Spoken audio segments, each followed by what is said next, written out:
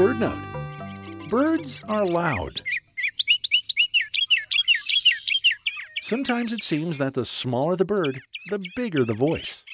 Some of the noisiest species in the Americas are the wrens, their loud chants and trills all out of proportion to the slightness of those slender bodies. The ruby-crowned kinglet, too, that bright-headed sprite of the treetops, would be downright deafening if it were just a little bigger.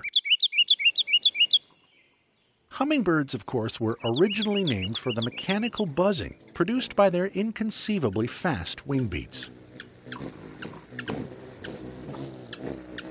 But some males, such as the Costa's hummingbird of the Southwest, are equally notable for their vocal attainments. Late in the desert winter, these tiny gems take conspicuous perches on ocotillos and mesquites, where they flash their purple throats and utter a song described by 19th century naturalists as like the sharpest note on a violin. A male Costa's hummingbird weighs 3.6 grams, which, given its voice, is maybe just as well. For Bird Note, I'm Michael Stein.